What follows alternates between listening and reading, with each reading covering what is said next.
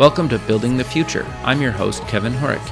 You can check out the radio version of the show every Tuesdays and Thursdays at 2 p.m. Eastern on WDJY 99.1 in Atlanta. We also air on a podcasting network in Los Angeles called the 405 Media. There's a TV version of the show that airs on KMVT 15 in Silicon Valley at 8 p.m. Pacific on Tuesday nights.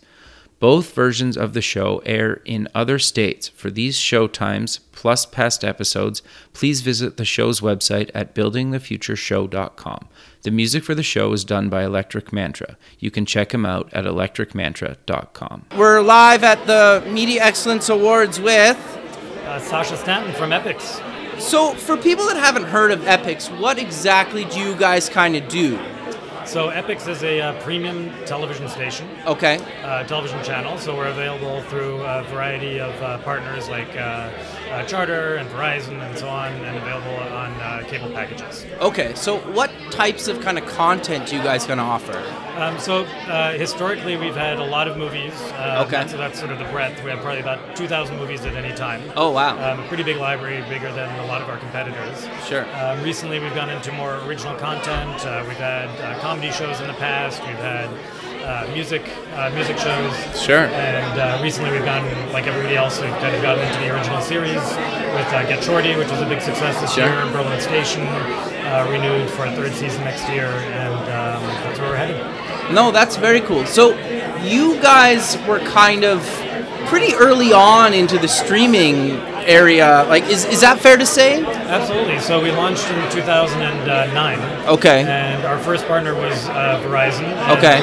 We were trying to stand up the linear channel, but we actually launched on the internet before we That's launched what I as a thought. linear channel. Yeah, okay, because I remember you guys like in 2009. Yeah, That's yeah, very that cool. was our big launch, and since then we've always innovated. So we've been first Xbox app, first Android app as a linear channel, and basically just building out TV everywhere before everybody else was. So what made you guys decide to obviously stay kind of online and doing all that kind of modern stuff, and then move back into traditional as well? Well, we've always been a subscription service, so up until now we're not over the top, never have been. Okay. But we felt for consumers it's really important that they have access to content everywhere, anywhere, all the time. Cable box is a cable box, but you want to be able to watch everywhere. So that was always a big part of our DNA. Sure. No, I think that makes a lot of sense. It's funny because like even with the show, some people are like, why are you on FM? Like, it's dying. Like, it doesn't really matter. It's like, I want to have the show on the mediums that are airing today, right? Yeah. And so it just seems to make sense. And it sounds like you guys are in the same boat with that. Definitely, and I think it's actually sort of a new time where traditionally people always want, like the best experience. They want the best TV. They want 4K. They want 8K. They want 3D IMAX. Now, and we have big movies, so we sort of expect that to be the level.